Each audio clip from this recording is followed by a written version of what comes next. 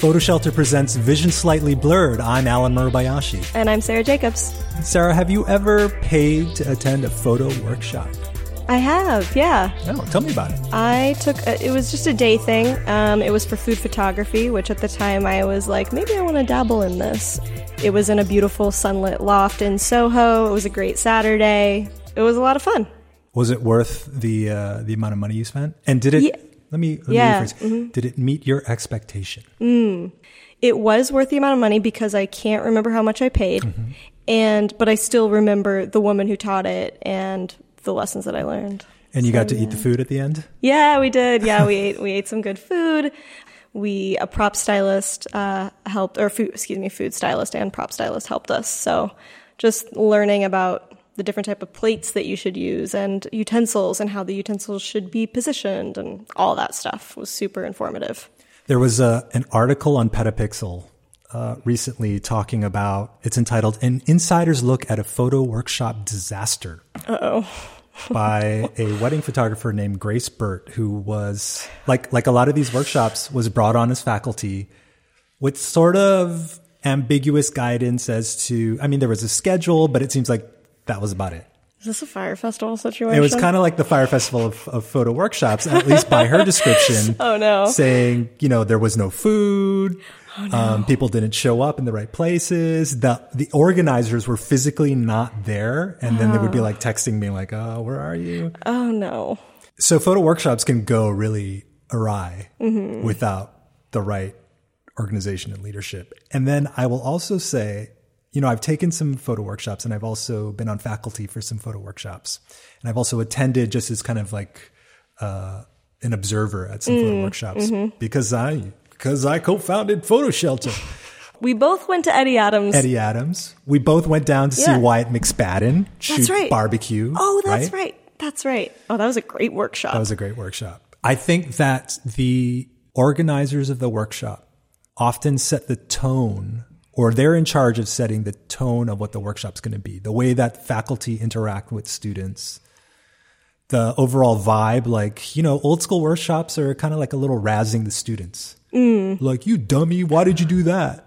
In the like image a boot critique. camp. Yeah, it's sort of like, and that's a style that maybe 20 years ago when you go with some old Nat Geo guy, like you want to be razzed that way. Right.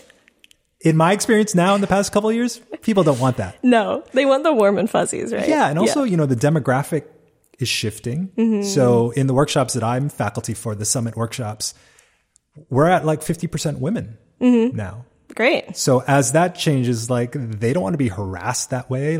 Speaking of harassment, you don't want to be sexually harassed while you're at the workshop. That'd be great. Yeah. You want to be fed. The other example I read was, make sure that if you say there's going to be a bed for your participants, make sure there's actually a bed there. Right. Oh, God. It's nuts. Yeah, that makes sense. Deliver on the promises, yo. So wait, you have taught a workshop, Alan? I've taught a few for a number of different organizations. Okay. And I will say in general, there are a few photo workshops out there that have the brand cachet, like a Maine workshop or a Santa Fe workshop. Yes. For even people who are sort of peripherally in the industry or hobbyist photographers, they'll know that because the brand is big enough. Yeah. And then there's 2,000 other photo workshops out there. Some of them are run by just one person. Some of them are larger organizations. But the experience can be so varied and it's so dependent also on the quality of the teacher. Yeah. Just because they're a good photographer does not mean they're a good teacher. And That's very true. In most cases, I think people are going to learn and not to just sit with someone famous. That said, I do think it's important though if you are looking to take a workshop, to start with a list of photographers and see if they're teaching any. You should take a workshop from someone's work that you respect. And actually, a number of working professional photographers are teaching workshops either through Santa Fe or on their own. I tweeted out, has anybody taken a fun workshop? And someone tweeted back at me about taking a Chris Buck workshop. I didn't even know he taught. That would be dope. Good portrait photographer. Yeah, right. Amazing celebrity portrait photographer. Another one, Peter Yang taught last year. What? Yeah, I know, at Santa Fe. Oh, I wish I could have taken that. Yeah, he taught at Santa Fe last summer. So something like that, where it's a photographer that you respect, that you like, that you know whose work is like consistently good and they're getting gigs, like you're gonna learn something from that. And if not, you're gonna kind of fan out and like meet, a cool photographer. Hey, I think the number one thing with the workshop is come away inspired, because after the workshop ends, you have to want to go out and shoot on your own. It's not going to be like all your buddies and image critique every night. Right. So I definitely agree with that. I think it's harder when you're going with only one instructor. And the weight of the world is on that one instructor to deliver day after day, because True. When I'm on faculty, it is exhausting. It's not, it's not big. People aren't going because I'm a great photographer, but I'm like, oh, Alan's got the fans. People are coming for Alan. I think I'm an okay teacher. I would imagine. I think I understand enough about photography. That's Even true. if I can't do it, I have seen enough photography that I can sort of explain it, right? So that's part of it as well. Yeah. But it's exhausting, and to be the only photographer in faculty and then have to do that for 2, 3, 5 days, Yeah. you're not going to get a good experience. So that would be like one evaluation criteria I would use. Oh, okay. Right. Noted. Also, price is important factor, clearly. Workshops run up to $2,000 plus. Even more if you're on one of those fancy Nat Geo Lindblad Antarctica adventures for $15,000. Totally. Then you're paying for like a bunch of travel. Yeah, there was a networking / workshop that you had to apply to. I did.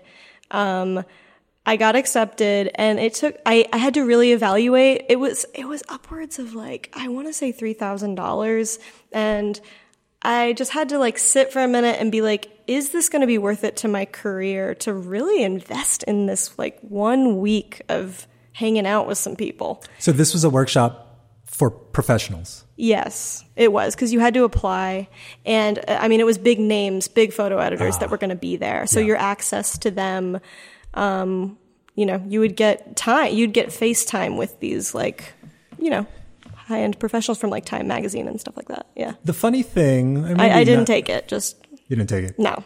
Yeah. No. Okay. But yes. In the corporate world, it's not unusual to have like an engineering conference, like a Google I/O conference or the Facebook developers conference, where you are paying thousands of dollars to attend. But in a lot of cases, maybe your employer is paying that fee. Or maybe because you're a programmer as a freelancer, you're making $150,000 a year. So to spend $2,500, not a big deal. That is not the case with a freelance photographer. Right. Yeah. Right. Or that's not even the case with photo staffs. Like I've seen a lot of newspaper or magazine photo staffs where they're like, oh, we can't afford to send our people to, a conference. Yeah. Yeah. And sometimes even I won't mention the name, but sometimes even their own conference, they can't send their own staff to because they don't have the budget. Oh, that's sad. That's too bad. Well, Photo Shelter put out a little blog post recently about 40 amazing workshops to check out. Yeah. It's not, obviously with a list of 40, it's not going to be fully comprehensive. And there are a lot of good photo workshops out there that didn't make it on the list this year, but they're all, if you want to check out stuff around the United States and around the world in all different types of disciplines, it's a nice list. Yeah. No, I was looking through it and I found two that I think would be important for editorial photographers to take. And they're from the main ones, which you said, the main workshop one, visual storytelling, putting it all together with Karen Marshall, teaching you how to like create a visual narrative, and story through your photos. And then at Santa Fe workshops, first of all, anything that's hosted in Santa Fe, if you're into natural light, you gotta go to northern New Mexico. Got to go. You got to go. That's like where I learned to shoot, was in northern New Mexico. So some of the workshops there, definitely look into and see if there's anything that floats your boat. I understand that list of 40 workshops to attend, that you had something to do with that back in the day. Oh, yeah. I might have started that list. Oh, okay. Back in the Like 2014, I did. You know, you brought up an interesting point, though, Sarah. A lot of people think of workshops as being this thing where a well-established photographer teaches about whatever sports or storytelling or whatnot, and that the attendees are non-professionals, like doctor, dentists, people that have an interest who want to meet somebody famous and talk to them and have a dinner and drink some wine with them. But you talked about workshops that are for professionals to further their career. Do you think that's like a viable market? It could be. Yeah. It could be. I think the idea, the particular one that I applied to, the idea of being able to like hang out at a bar and get a drink with the photo editors after a day of shooting and being critiqued is pretty special. And I think, it was similar to Eddie Adams, right? Like where you were able to socialize with these amazing photographers that maybe one day you would assist, or a photo editor that might hire you. Yeah. What do you think? I mean, this was a lot of money, $3,000. Like, I think that professional photographers wouldn't want to spend that money to learn photo technique. But I think, to your point, if there's an opportunity to meet photo editors and sort of expand their network and or get feedback from photo editors to say, okay, if I want to be in this type of photography, like advertising photography, and the creative director from this ad agency is going to be there, then that's a worthwhile investment, right? It might be, but then I would argue maybe that you just go to a portfolio review. True. That's another avenue to sort of have that.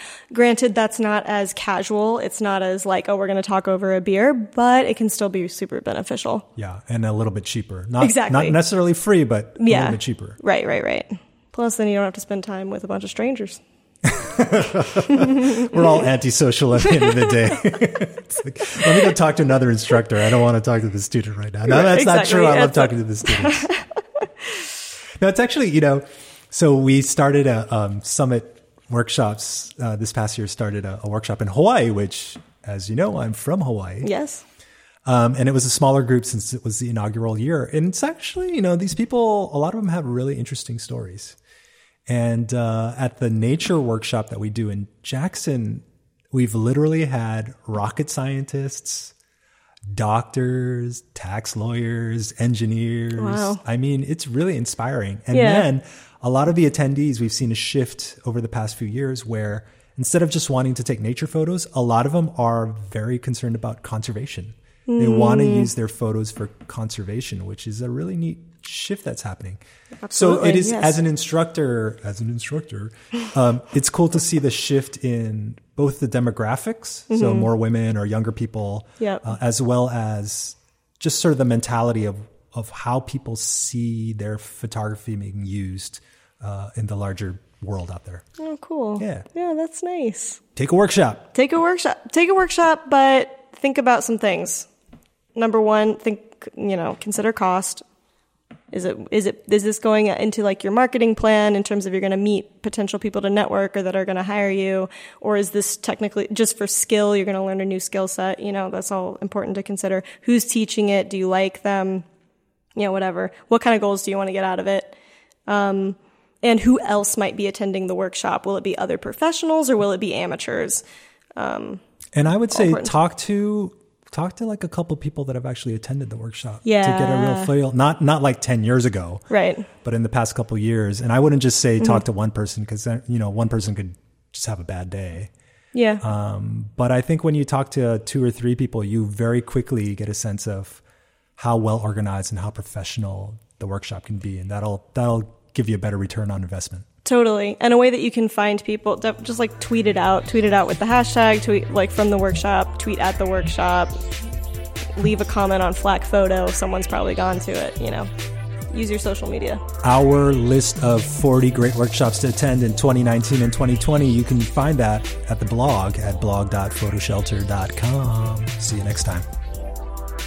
PhotoShelter is the online leader for photography websites and workflow tools. Archive, distribute, and sell your photos in a mobile-friendly, responsive website. Try one free for 14 days at photoshelter.com/podcast. Then download one of our free educational guides at photoshelter.com/resources.